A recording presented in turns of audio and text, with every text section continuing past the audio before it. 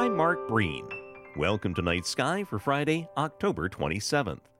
As twilight fades between 6:30 and 7 o'clock, a bright moon appears to be full as it climbs into the east. It isn't quite full, though, which takes place tomorrow evening as the moon reaches a position exactly opposite the sun.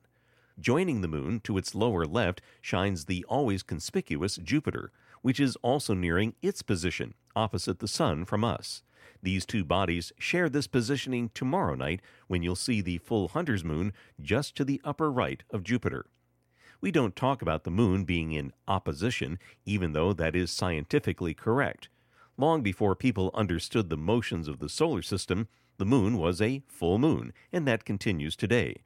Jupiter, on the other hand, has long been described at opposition when it is directly opposite the sun, taking place 1 week from today. This goes back thousands of years ago when Sumerian and Persian astronomers were studying and predicting the movements in the heavens. The astronomy of Halloween, next week on Night Sky. Night Sky is a production of Vermont Public and the Fairbanks Museum and Planetarium.